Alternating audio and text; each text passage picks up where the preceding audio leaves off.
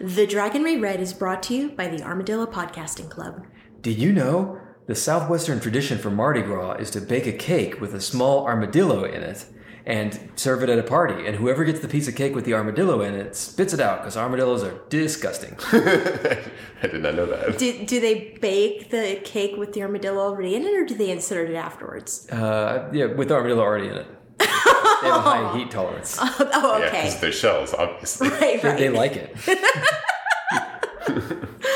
For more armadillo-related facts, to find out how you can access episodes a day early, and to learn about our other podcasts, visit us at patreon.com/Armadillo Podcasting Club.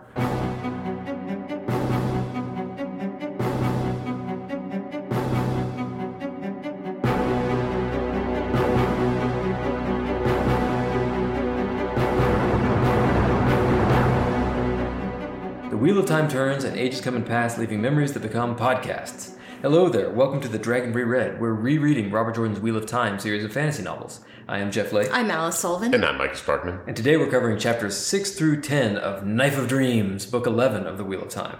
Previously, Swan reveals Egwene's situation to her main crew, while Bayanan reveals a bunch of rebel secrets to Elida. Thanks, I hate it. We sit in on a Forsnaken meeting at a fantasy Olive Garden, where Moradin puts a hit out on Matt and Perrin. Rand is off limits, though. Speaking of Perrin, our emo wolf seals a deal with the Shanshan, trading the future Manethran Empire for Fail. I personally wouldn't even trade an imaginary empire for Fail, but that's me. Speaking of Fail, she finally gets her hands on the Oath Rod, then Roland offers her a different kind of rod. Also an escape plan, I guess. Chapter 6, A Stave and a Razor. Icon of the dice. Can I just start out by saying these chapters were banging? Yeah. Oh my god. It's after the last book, I gotta say that at this point I'm excited to be excited about what's happening. Exactly. Again. Like, I feel like I've rediscovered how great the series can be. It was fun. It was page turners. Yeah. I had to hype it up before we talked about it. Yeah. So Matt is trying and failing to get Luca to hurry up, because Matt is still traveling with the show, with his party. Yeah, this is shortly after his crossbow execution of Rena, which happened... Like yesterday. Yeah, but a long time ago in the books, I guess. Like, what? Like 2 books ago? Or was that last book? I can't even remember. It was last book. Okay. But yeah, Luca does not want to move his ass. He's just having too much fun. Yeah, so I totally remember about the whole crossbowing of Rena thing, but, you know, for the people who may not remember really well, could y'all explain it? Yeah. So Rena was one of the Suldam, and she had decided to go rat them out to the nearby Shanshan, and they were trying to catch her, but then she got too far away, and they're like, oh, if she gets over that hill, we can't stop her. So Matt shoots her. Okay, Right. I remember that. Or does he shoot her or does he order her killed? I don't remember. I think he orders her killed, Yeah, but he orders he her feels really bad about it. Yeah. But Tuon's like, that was super hot. Yeah. So he heads to Jurador, the local town. The dice are rolling in his head. The dice continue to roll in his head. Oh, also, sorry, in addition to the dice rolling in his head, every time he thinks of Rand, he gets these, like, images. Yeah. Except some of them are of, like, Min and Rand super boning. And, like, this is so awkward. You know, he's like, they just don't stop. And I was just thinking, like, motherfucker, you got a pregnant wife, like, in another country right now. And, like, she can tell when you're having sex with someone else. Come on, man. Yeah. Apparently everybody knows when Rand's having a good time. Yeah. Right, yeah, even people that aren't directly bonded to him. Right. I just feel like this would be, like, a really awkward thing if, like, every time you think of your friend, you see whatever he's doing, and he's, like, sometimes boning his, Yeah. you know, One of his wives? Yeah. I like the bit where he thinks about him and he sees him and Min naked. He's like, oh, crap, I better not think about Rand. And then he thinks about him again. He's like, ah, crap. Can we call it Randy Rand Radio? Randy Rand Radio? That's pretty good. I like that. Yeah. At one point, he had a pretty good quote where Matt thinks of himself, he hated taking chances. Except with gambling, of course. I mean, yeah. Oh, that does a lot of that, though, doesn't he? Yeah, he takes chances all the time. He's Yeah. the chance-taking guy. It's I know. kind of what he's known for. Even back in the Two Rivers, remember when he, like, he cut open that firework? That's a good point, yeah. That was a serious chance, Matt. Yeah. Or, you know, all those times he, like, let badgers loose on the town common. Like, those things could have been rabid. He doesn't know. Yeah, risk-taking is, like, one of his personality traits, I'd say. Right? Yeah, and he buys a bow stave, which is pretty cool. Yeah. So this is Black Yew, which is something that you apparently don't find out of the Two Rivers, and it's what they use to make their longbows. And it's just like, just randomly finds this thing that, that's very Matt, you know? Yeah. Guess his luck is still going strong. He's looking for a horse. And he eventually finds a good one after checking a bunch of stables. There's a really entertaining scene of him dickering with the horse trader. Mm-hmm. Yeah, because you got to dicker. Scene. Yeah. You got to dicker. Yeah, I liked how he's going through this city and he's thinking about how out of his element he is and how Altara, they're too violent, they freak him out. But when he's dickering with this horse guy, he's like, oh, there's a language. I got to speak the language for this guy. Like, he's in his element here. Yeah, it's pretty funny. And yeah, apparently this is, again, another rarity. He finds the black ewe but this horse is called a razor, which is apparently a very good thing for a horse to be. I don't know about horses, but yeah, it's something that they only have in Arad Daman, and only the Damani Bloodborne have them. So it's like I very think rare this horse. is supposed to be analogous to like an Arabian horse. Okay, I was trying to picture it, and we don't have horses that look like this. It's like a zebra essentially, but like I guess I don't know. Yeah. It was cool though. I was wondering, like, so does Robert Jordan know about horse buying? Honestly, Robert Jordan seems to know a little bit about a lot of things, so it would not surprise me if he did. It reminded me of like that whole blacksmithing scene that we loved so much, this insight into this really interesting specific trade. The way that Matt checks out the horse and was able to determine its traits by the way it's shaped and stuff like that. Mm-hmm. It's very neat. Yeah. Most of this chapter is kind of recap because I guess, theoretically somebody might have gone 3 years or 5 years between the last book and this one. Mm-hmm. And so then Matt goes to see Tuon, and he's got a new tactic. He's going to give her a crappy name. Yeah, if he's toy, she's going to be Precious. I kind of liked it. I felt like he was taking his own back a little bit there. Yes, actually. I don't know. I feel like Precious is a lot nicer than Toy. I don't know. Well, yeah, because he's over-nicing it. Because if he was like, what's up, bitch? Like, it would make him look bad. But if he's calling her Precious, it makes him look better. And maybe they're like, oh, that's kind of sweet. Which is just going to piss her off more. Okay, that's true. I think this is a good move. Yeah, agreed. Oh, definitely. Noel is there. He's telling stories of Ayad, which is different from Shara, I suppose. I get it all confused. Yeah, we've never seen these places. We just know they're on the other side of the Aya Waste. So, I don't know what they are, yeah. And Matt's like, well, who are you, Jane Farstrider? And he's like, No. He's like, no, that was my cousin. Who, went off and left my wife. I mean, his wife, who he totally loved and died. Yeah. This is, asshole. This is my cousin who told me all about everything that he knows, so I know everything he knows. Yeah, this is I think this is the first time we've known anything about Noel's identity, right? Like, he's been kind of mysterious but knowledgeable. This was very surprising to me. I thought Jane Farstrider was like Birgitta. That's exactly what I thought. That's what I thought too. I thought it was from another age, right? A long time ago, yeah. I thought it was a character from another age. Although there's a book, a specific book that's about him. Sure, but I feel like in this time though, it would take a really, really long time for books to become famous and well known because it'd take forever for them to spread out, Yeah, that's true. Yeah. This does seem to be kind of a ubiquitous book too, right? That's what I mean. Yeah. Yeah, they even had it in the Two Rivers, the back of Beyond. So exactly. So yeah, it's interesting. And how old is this guy? Right. Right. Yeah. He starts to say some very intriguing stuff when he's cut off by a warning from Julian. The Shanshan are here. Cool. Yeah. Chapter 7. A Cold Medallion, icon of the Adam. So, by the way, Againen has been renamed. Yeah. Fuck the Shanshan. This is super frustrating. And yeah, I have trouble with this because I guess Againen's embracing it. So she wants to be called Leolwyn Shiplets, which seems like a pretty fucking insulting name for someone who prides herself on being ship's captain. Yeah.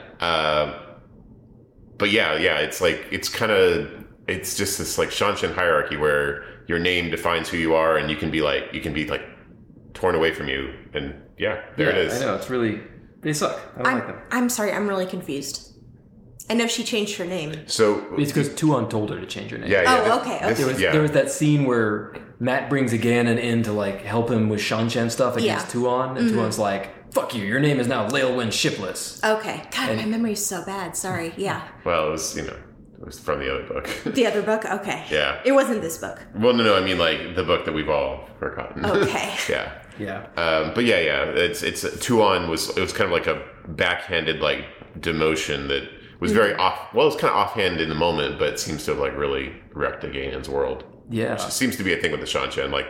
Their blood do things like this on whim. There's just massive cruelty in the system. Yeah, for sure.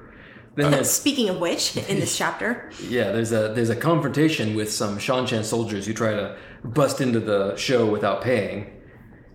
And the circus folks show their displeasure with bats, which is really a very effective way to convey displeasure, I think. Yeah. But it's kind of rescued by a standard bearer of the Shanshan who sort of diffuses the situation. Mm-hmm. And she also attempts to do some recruiting. She's like, hey guys, you want to join up? And Matt's like, nah, I'm good. Yeah. Nice try. And then Matt interrupts an altercation between the Aes Sedai and the Suldam. Yeah. Who are channeling. So Jolene is beating up one of the Suldam, like just slapping her in the face violently as she's crying.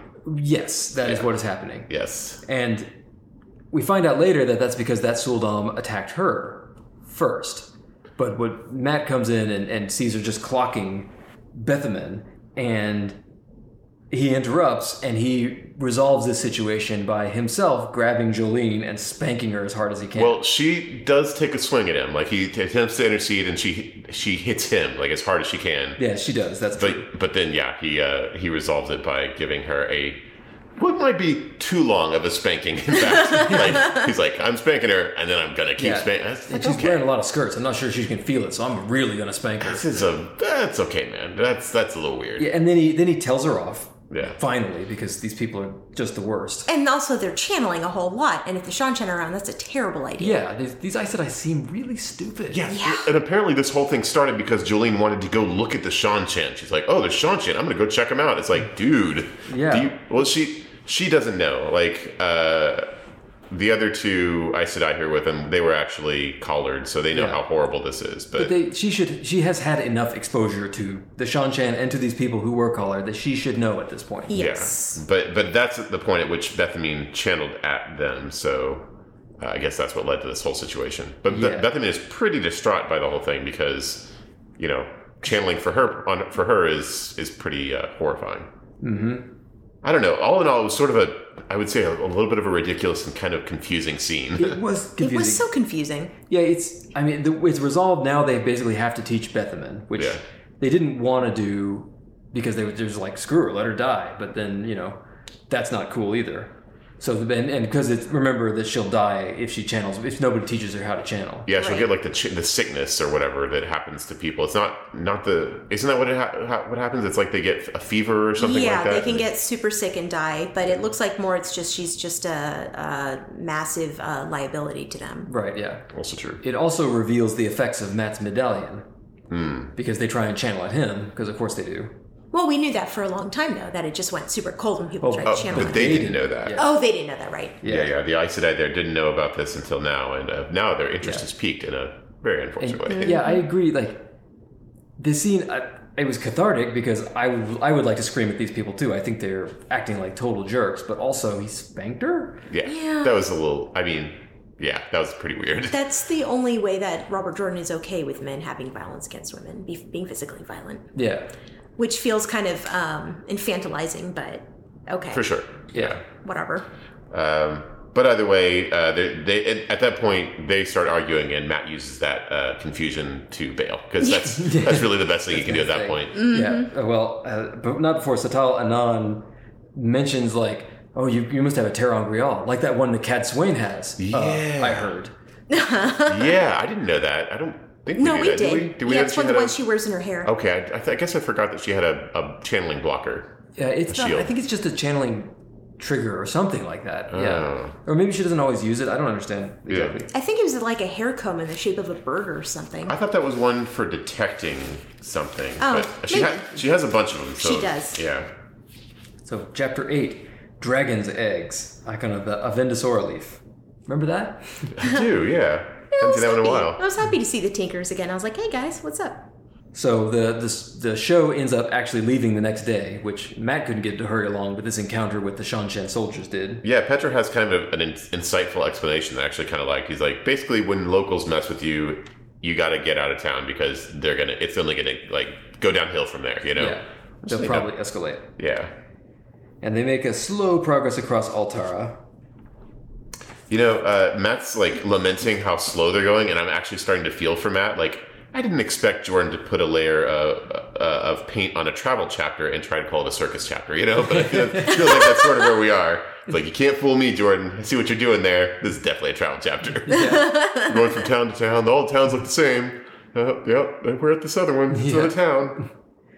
And Matt has figured out Eludra's riddle about the Bell Founder, except he sort of hasn't. Yeah, he's like, he has like 40% of it, I would guess. He's like, I guess you're going to use it to make a shooting tube. And she's like, yeah. He's like, why though? It's like, never. Yeah, you're not that smart. She takes pity on him and explains cannons. Yeah. But not cannon. She's going to call them dragons. Right, which... Maybe someone should warn her that name's already taken. Yeah, that raises a question to me, a question that I've asked before. What is the mythology of dragons in this world? That's exactly what I wrote in my notes, because we know that the Dragon Reborn, as far as they know, is Rand, right? It's a guy. It's a guy's name. Yeah. So do they... And no one recognizes the banner with the dragon. Right, they say it's just lizard, like a lizard-like looking thing. A lion, lizard, or whatever. So why would she call these things dragons? What mythology is she drawing from? Where does that word come from? That's what I was wondering. I think we've established that this age doesn't have mythology of the dragon creature. So yeah, she must be naming them after Rand. Right. You know how Rand shoots fireballs? Yeah. Sometimes. Yeah, he does. Yeah, he does. That's why Egwene's pregnant with twins. That's true. Shoots that dragon fire. Anyway, she explains the concept of dragons, which are cannons. Yeah. And Matt's like, that sounds great. Can I have some of those? And she's like, well, you can't afford them. And he's like, what if I told you I know a guy that owns the whole world? He's like, he says something like, what if I told you I could get somebody who could take every Bell Founder between these cities that Rand owns and have them converted to making these dragons? And she's like, who's that? She's like, don't worry about it. Yeah. But yeah, Matt recruits the crap out of her for sure. Yeah, and she joins him because she hates the Shanshan and wants to blow him up with her cannons. Yeah, I mean, I guess that's at this point that's a reasonable, I like Ludra. She's moving up my rankings of favorite characters. Yeah. And then that night he has a very grim dream about the future of gunpowder-based warfare. Which, I mean, to be fair, it's kind of ominous. Yep. And then we find out that Leolwyn and Domon got married. Yeah, good for them. I guess now that she got demoted, she feels okay about marrying him?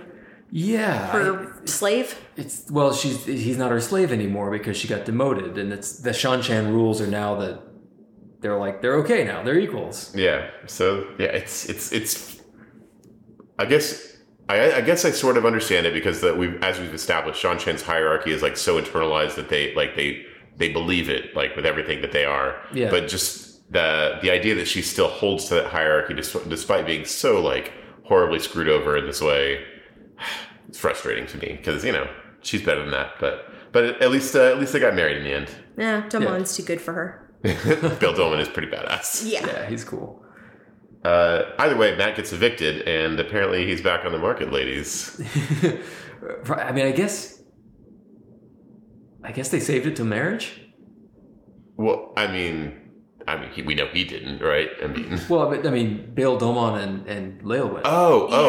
Since the three of them were sharing a... I think it's established that they definitely didn't, right? I'm pretty sure that they had... Then why does Matt all of a sudden now get kicked out of there? Because they were... that's a good question. I guess they were... Before they got married, they were like, well, I guess we can hold back on the boning. But once they got married, they're like, dude, we got some business to catch up on now. That's right. Nothing can stop us now. Yeah, I'm pretty sure that they were already boning before this, but now they're going to bone even more. That's what I thought. Yeah. He do be doing his wife. Yeah. And then Matt's traveling for a while. It's a travel chapter, like you mentioned. Yeah. He's trying to pursue Tuon, who's being very difficult. Yeah, he's doing these nightly games of stones, which I think he's been doing since the last book as well. Yeah. He talks about how it's a good way to get to know her, and also he has this whole thing about if she feeds him, then eventually she's going to get used to feeding him, and I don't know. I liked that. I thought that was pretty clever. Yeah, but Tuon begins this really interesting line of questioning. He's like, "What do you know about the Dragon Reborn?" He's like, "What does anyone know about the Dragon Reborn?" Yeah, and she's like, "Oh well, how about the Horn of Valir?" Yeah. He's like, "Oh, oh, did they find that? Because I heard that wasn't that lost. Pretty sure that one's lost for all time. I assume she's onto him because of whatever prophecy she's got. That's what I was thinking. It seems to me that the reason she's asking these questions is because she knows certain things about the man she's supposed to marry, and I think she's hoping it's him, you know, but I don't know. Did we know the part about how he must kneel to the crystal throne before Tom and Gaidon? I think we've heard that before, yes. Shan-Chan have mentioned that prophecy. And we'll see, but in my opinion, that's a BS prophecy, right? Yeah, unless it means something different than we think, you know? In my mind, and we'll see what happens, it's like a prophecy that they have a prophecy that the Dragon Reborn shows up and fights Tamara and Gaidon, and the Empress and the court are all like, well, actually, also, it says he has to kneel to us, you know? It's possible, yeah. Yeah. But I don't think we've seen many examples of people subverting prophecy in that way, like coming up with fake prophecies to, like, meet their aims. That's true. That doesn't happen very much. Yeah, which is not to say it can't, and if anyone would do it, it's Shan-Chan, but I wonder if instead there will be some, like, alternative, right. You know, much like Elida's, like, interpretations are all, oh yeah, the Amarlin's gonna, that means I'm gonna win, and then oh yeah, the throne of Caemlyn's involved, that must be Elaine, you know. It turns out that the result of the prophecy is that when Rand goes to Crystal's throne, it's still covered in blood because Samir Haj killed the entire throne, and he like slips in the blood. And he kneels down, he's like, oh, that's a finger. And then we get this really sweet scene where you start to really, really like Tuon a lot. Because he gives her the horse, his special horse. Yeah, like when Matt gives her the horse, you can immediately tell he nailed it, right? Like she's a horse person, and he bought her a really good horse. Well played, sir. Yeah. You know how horse people are. One of the sets of dice in his head stopped rolling. Rattling, and I am starting to roll my eyes at this dice rolling thing. Like we're really getting a little carried away with this thing. He's like, oh, I guess that other time when it got a little quieter, that was one of the sets of dice, but I don't know how many sets of dice are rolling in my head, but there's a lot of them. It's like, okay. I mean, it used to be just sort of this vague feeling that something was going to happen, but now it's like he's got specific information about the number or quantity of dice. I also remember we had that talk about prophecies. I don't think Matt would be doing any of this if he hadn't gotten that prophecy that he was going to marry Tuon. No, not yeah, for sure. It's not even close. So this is might be prophecy influencing events as opposed to events influencing prophecy. It's a funny thing, and now he's working extremely hard to make this prophecy come true, even though he's not that into it himself, because he thinks it's inevitable because he heard the prophecy. Yeah. And it's not just Matt though, right? Because Tuon's got the same situation where she's heard this prophecy and like she's like watching Matt and like learning about him and like, oh, he's the guy, you know? Yeah. So it's almost like these two prophecies have been like jamming them together, right? So this kind of feeds my theory that prophecies are one of the ways that the pattern shapes itself, right? Yeah. The pattern wanted these people to get together for whatever reason. If, in fact, they are prophecy, because remember, this one is this thing that Matt learned he got from the Aelfin, right? No, that's true, yeah. And or the Eelfin. I get them confused. Are the Eelfin the snakes or the foxes? Just say it ambiguously. And Eelfin. Yeah, you're right. And they live kind of crosswise to the pattern, so they could be agents of the pattern. They could be, like, they could have a view of the pattern. It's hard to say. But then Matt and Tuon go riding. With Seleucia. Yeah, with Seleucia, the cock blocker. Yeah. Clam jammer. This is the clam jammer. I thought while reading this, a really funny word for that would be a taco blocko. I can honestly say I've never heard that one. That's fantastic. That's good. Yeah, this is like a classic horse flirting scene. You know, they're racing each other only to stop in a romantic clearing with the remnants of a long dead civilization. You know, it's so romantic. Yeah. It is actually a really nice scene. Yeah. Until Matt remembers that, oh, yeah, I died here. No, that's super cool. It was interesting for sure, but it kind of spoils the mood a little bit. I love that Robert Jordan thing where he's like, we're in a clearing with a bunch of rocks and stuff, and then all of a sudden he realizes it's this statue buried under the ground, and he realizes, of course, that he remembers this statue. Yeah. And he's died there, I think, like twice. Yeah, he's like on this almost exact spot. It's like, I think I took an arrow to the throat. Yeah. Brutal. And Tuon's like, what's up? And he's like, nothing. He's going to have to tell her about that at some point, I suppose. And it just really freaks him out because he's trying to figure out, like, what is the nature of these memories that are actually implanted in him. Yeah, he does some supposition and deduction based about the memories. Yeah. Like, he figures that the foxy people give him the memories, right? Yeah, the fox people give him the memories. The snake people were the ones who answered his questions. Right, yeah. The foxy people probably couldn't get memories from people who hadn't, unless they had already been there, right? They didn't. The foxy people don't go out in the world and get the memories from people that are dying somewhere. So probably those are all people that, and he has no memories of childhood. Yeah. So these are memories of people that visited the foxy people and that, like, they were able to observe and get their memories after they had left the foxy place, and so that they are probably watching him through his memories somehow. Yeah. To me, that's like a little bit of like an over assumption, but I mean, that's fine. There's some leaps there, in my opinion. Because Matt, you have no idea how these people work. Yeah. Mm-mm. Or what they want, like any of this stuff. Like, yeah. If you recall, when he was there, he wasn't actually paying that close attention to what they were saying. Definitely. He was mostly shouting at them. Yeah, he was busy. And his conclusion is that he thinks the Foxy people are recording his memories. And then on the way back, they encounter some Tinkers. Yeah. Who are rescuing Tuon because they saw him chasing her through the woods. Yeah, I mean, I actually kind of appreciated this because, like, they were just making sure everyone's okay. Like, they show up and they, like, crowd him and he's like, oh, man. They wouldn't hurt me, but they'll just like crowd around me until the girls can get away or whatever. Like, that's pretty cool, Tinkers. Yeah, that's pretty solid of them. Mm-hmm. I always like the Tinkers. But they're heading to Ibudar because they've heard that the Shanshan lands are peaceful.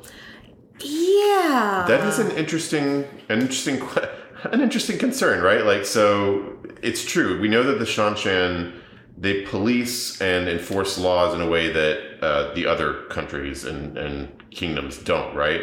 So theoretically, you could argue that the Tinkers would be safer there, right? Because they don't bother anyone. They're just going around doing their thing. They think so, and I think Robert Jordan thinks so. Yeah, but I don't think so. I don't think you're safer in a military occupation. It's hard to say what Robert Jordan thinks because I think it feels that way. It feels like he paints the Shanshan as positive and heroic in some lights because of this like keeping order thing that they do. But Matt also says this comes at a price. So it's hard to say if Robert Jordan has that like security versus freedom kind of thing at play here. Yeah, but also remember, like, when the Shanshan show up in places, they don't try to take over the local culture and impose their own on top of it. So I could see how that could be a positive for the Tinkers as well, that they can still keep their own culture and way of life. They think, at least. Yeah, if that holds, then that would actually be pretty good because they don't get that almost anywhere else. Yeah. But I've been under the impression that that's only true because the Shanshan haven't colonized yet. And when they move their settlers in and they start to, contend over land and resources, then things might change. Yeah. That's a good point. Though the Tinkers don't hold land or resources really, right? So might be okay. Oh, although they do have a lot of horses. Yeah. And these Shanshan do seem to like to take horses. Yeah. So chapter 9, A Short Path, Icon of the Wheel of Time. Matt's doing a little intel gathering on his future wife. Yeah. I think we've all done like the classic background check / PI investigation on a potential romantic partner, right? Right, yeah. He tries to get some advice from Leilwyn, who is not a good person to get advice from about this. He says to her that trying to get a bead on her is like fishing blindfolded and barehanded in a briar patch trying to catch a rabbit. That sounds horrible. I mean, that's a pretty elaborate metaphor. Yeah. You mean both at once? You're fishing barehanded and blindfolded and you're trying to catch a rabbit? You're fishing in a briar patch? Matt, what are you talking about? What are you trying to... Yeah, well, either way, what he learns is not super encouraging, I bet. It's something we don't already know, but... Yeah. But basically, like, she's killed at least 2 of her siblings, and she's been trained from birth in both armed and unarmed combat and spycraft. Yeah. Just a real fun lady. She's like an extremely dangerous super politician. Yeah. Mm-hmm. Not great news for Matt. Right. And she says, well, that horse was a really good play because it's traditional in Shanshan wooing to give somebody a really nice gift that you think they'll like. Like, really? but no, there's actually another aspect to this because she also says if you are courting somebody who's higher station than you, then you should make it something exotic or rare. And that's like, I think that's the point that she's making is like... It's not just a nice horse, it's a razor. I guess, but like, of course this is a good gift for anybody that likes horses. This is not like a secret Shanshan technique of give them a nice rare thing that they will be surprised by and will like. Like, come on. Yeah. It does that everywhere. Well, I've just been giving like, people I like just like old pizza, I had this pizza. It's like, a couple weeks old. But... Right. It was pretty good when I ate it. And the Aes Sedai are teaching the Suldam as they go along. They're also doing that stupid thing that Elaine did, where they attack Matt constantly, trying to, steal his medallion, trying to hurt him or find ways to hurt him. Yeah. Oh man. Okay. So the Aes Sedai. I was thinking like, okay, they don't maybe deserve to die for this, but like, ditch them. You don't need to protect them anymore. Yeah. Leave them to the Shanshan if they are going to be so dangerous and contemptuous of you. Well, it's not just that. So they discover his loophole and try different things, attacking with the one power. But isn't that a violation of their oath? Like, they're not allowed to use their thing as a weapon unless they're in some kind of danger, right? Like, this is Yeah, that's a good point. They're just like it was one thing when, was it Elaine who did it, you said? Yeah. Previously, when they were, people who hadn't taken the oaths, but these people have taken the oaths. They shouldn't be doing this, right? Mm-hmm. Either way, it's pretty fucked up. Yeah. Plus, they got a couple of warders hanging around too. Yeah. Oh man. Yeah. And they have like as you mentioned, they're also trying to shake him down to take his Terangriel. They're like, oh, this should be. Oh yeah, that belongs to us. Fuck you. Yeah. Oh god. Like an Aes Sedai. Yeah, they are the worst, and he saved them. Like he saved them from like a fate worse than death. And they have shown like zero gratitude at all. I hate these. Yeah. We get a little bit of background about Mistress Anand. Yeah, and what she does is she asks to see the Terangriel, and he's like, oh, sure. No one else has ever asked that before. Right? They've tried to, they've threatened him, they've tried to like steal it from him, and she's like, can I just look at it? And he's like, yeah, I mean, that's fine. Yeah, sure, no problem. Yeah. But in this conversation, we learned that she was an Aes Sedai who was stilled. Yeah. Which, considering the severity of that penalty, I wonder what she did. Do we know who she is? No, we don't know who she is. Yeah, okay. I didn't think so. Like, they don't still just anyone, right? I kind of have a hunch that she's caught up in that unpleasantness from 20 years ago with the Red Aja. That's my suspicion as well. Like, I was like, would kind of work out, right? Is she a former, like, Amerlin seat or something? Like, I don't know, I don't think she would have been an Amerlin seat.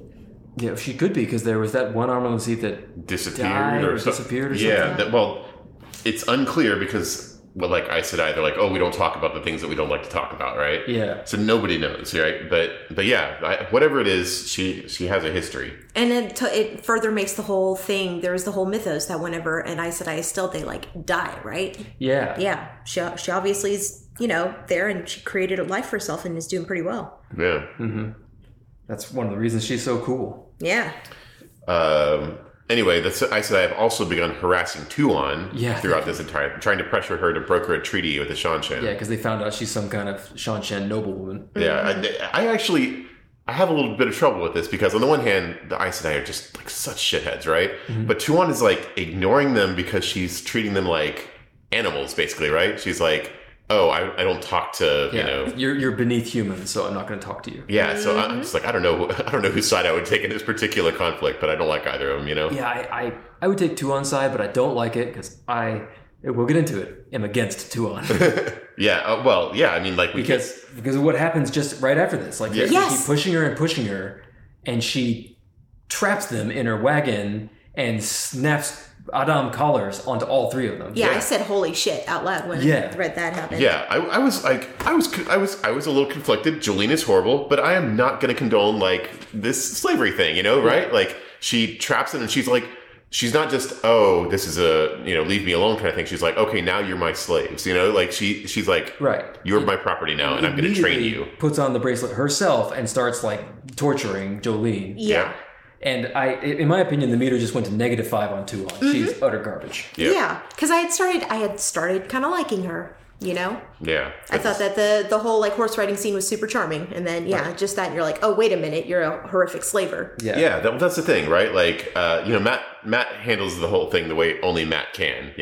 She like tries to turn the Aes Sedai on him, and he's like, that doesn't work on me. And just like goes and just takes the collars off, talks the whole situation down. But this is why you don't canoodle with slavers, man. I'm just saying. Yep. Yeah. Yeah, this is who she said she was, right?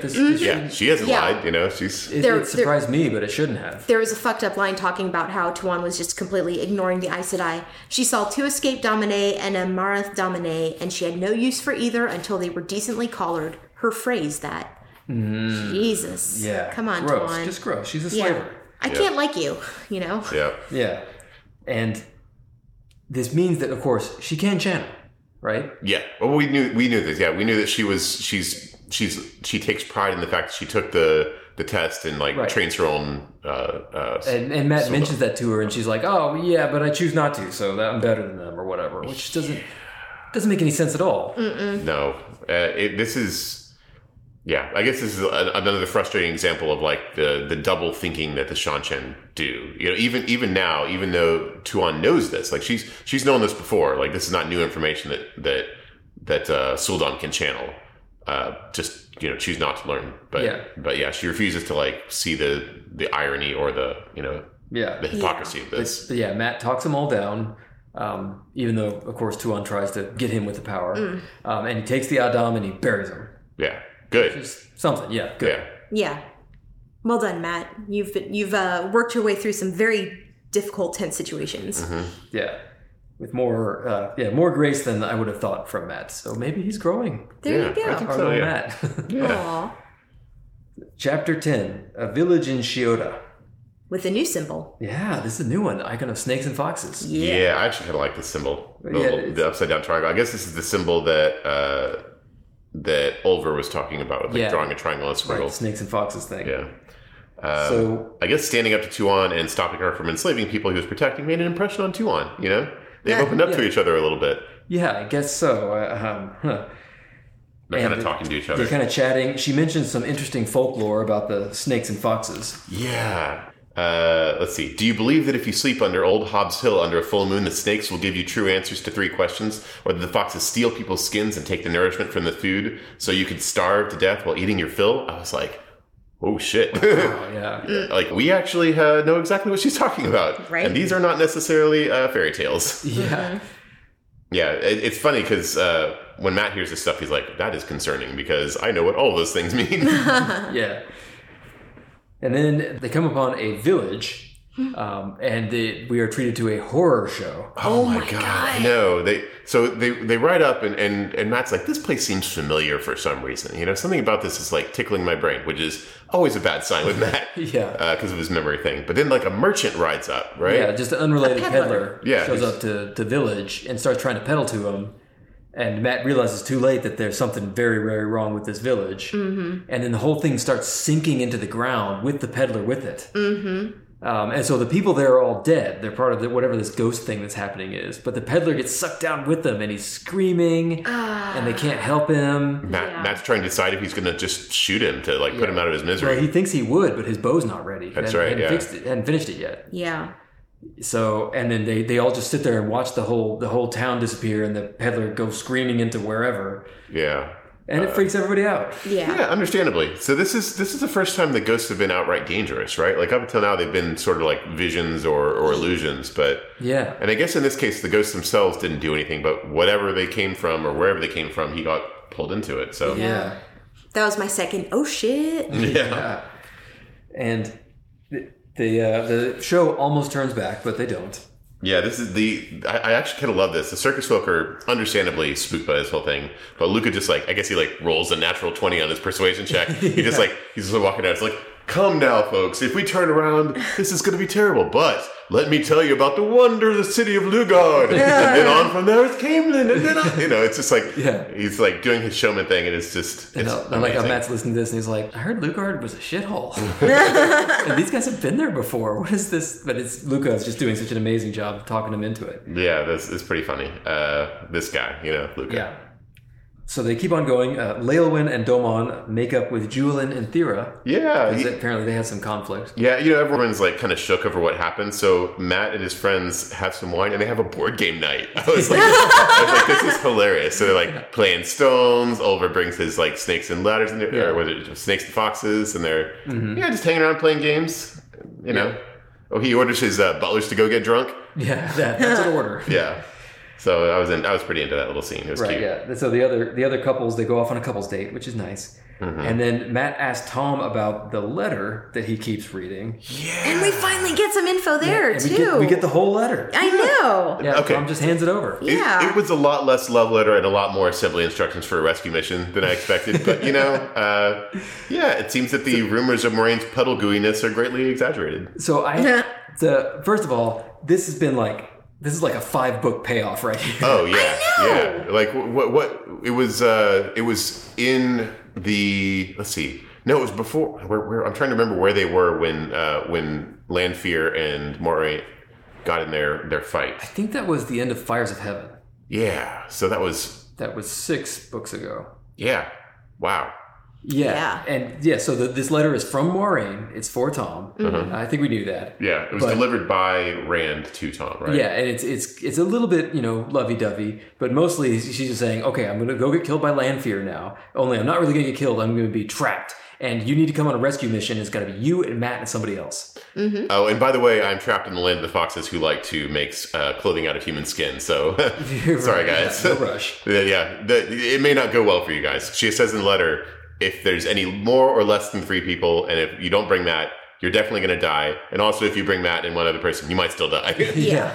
And don't show Matt this letter until he asks for it. And so this is my theory why Tom has been mooning over it. He's just been reading it around Matt for months and months, waiting for Matt to ask. Just hoping. And he's just like, oh, this letter. It's nothing, Matt. Oh. What a letter. Oh, man. If only someone would ask me about this letter. And Matt's just like, all right, I don't want to hear about your letter, man. Even though we got a pretty funny email from someone once saying that the reason Matt is always noticing Tom reading it is because Tom was actually just trying to avoid interacting with Matt. He's like, I'm very busy reading my letter. Yeah, sorry, busy. And that they have to. Did she say the Tower of Genji or did? No, it was Ulver. Wait, oh no, no.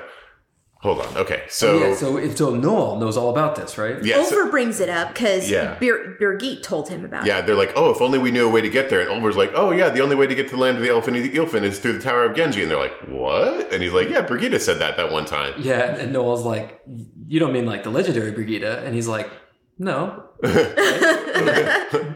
Ulver's like, come on, man. She died a long time ago. Why don't you ask your cousin about it? Yeah, but Maureen said that Matt would know how to get there, and Matt totally knows how to get there because that was literally the first book, wasn't it? Eye of the World. Yeah, they were going down the river with Bael Domon. Yeah. Matt, he's conveniently there. Yeah, Matt's like, I don't remember how to get to there, but Bael Domon does. I was just like, this is such a Ta'veren conversation, Yeah. Wasn't that a great payoff, though? Oh, I love it. Oh, it was so cool. Love it. Yeah. Matt reveals his encounters with the Ilfin and the Elfin, which might actually make him the world's foremost expert on interdimensional entities, Like, who else knows as much as him? He's dealt with both of them, right? Right, yeah. I mean, sort of. Well, that's a good point, yeah. The way Matt does, right? Which is like, hey, I'm trying to get something done here. Who are you? It doesn't matter. Yeah, he finally opens up about his secrets to these guys, and, and Tom's like, so, I mean, I'm going to go, even if you aren't, although I'm certainly going to die if you don't go. No pressure. Mm-hmm. And Matt agrees to go. Yeah, it's like an interdimensional heist coming together. Yeah, right. Because Matt is a big damn hero. Yeah. Do we know why he says the pale leather harnesses the Ilfin wore, those seemed important? Oh, just because he wanted them to know what he knows. You know what's really super important that he should know, but he's probably forgotten?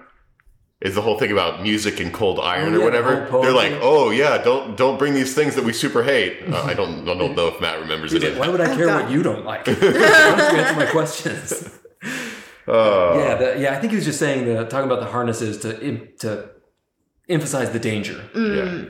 Yeah, basically we're sharing what he knows. But as soon as he's like, "You son of a bitch, I'm in," the thunder and lightning strike. Yeah. But then all the dice stop finally. Then the dice stop rolling. 20th pair of dice that were rolling in his head. Boom, boom. Yeah. This got to me. This was like, this was good. Yeah, I know, it was so good. I'm so into this. So I hope they do it right now. I mean, like, I understand that they've probably got other more important things to worry about right now than going on a interdimensional heist. But like, man, I want to see this. I can't wait. I know. I'm very excited about this. Right.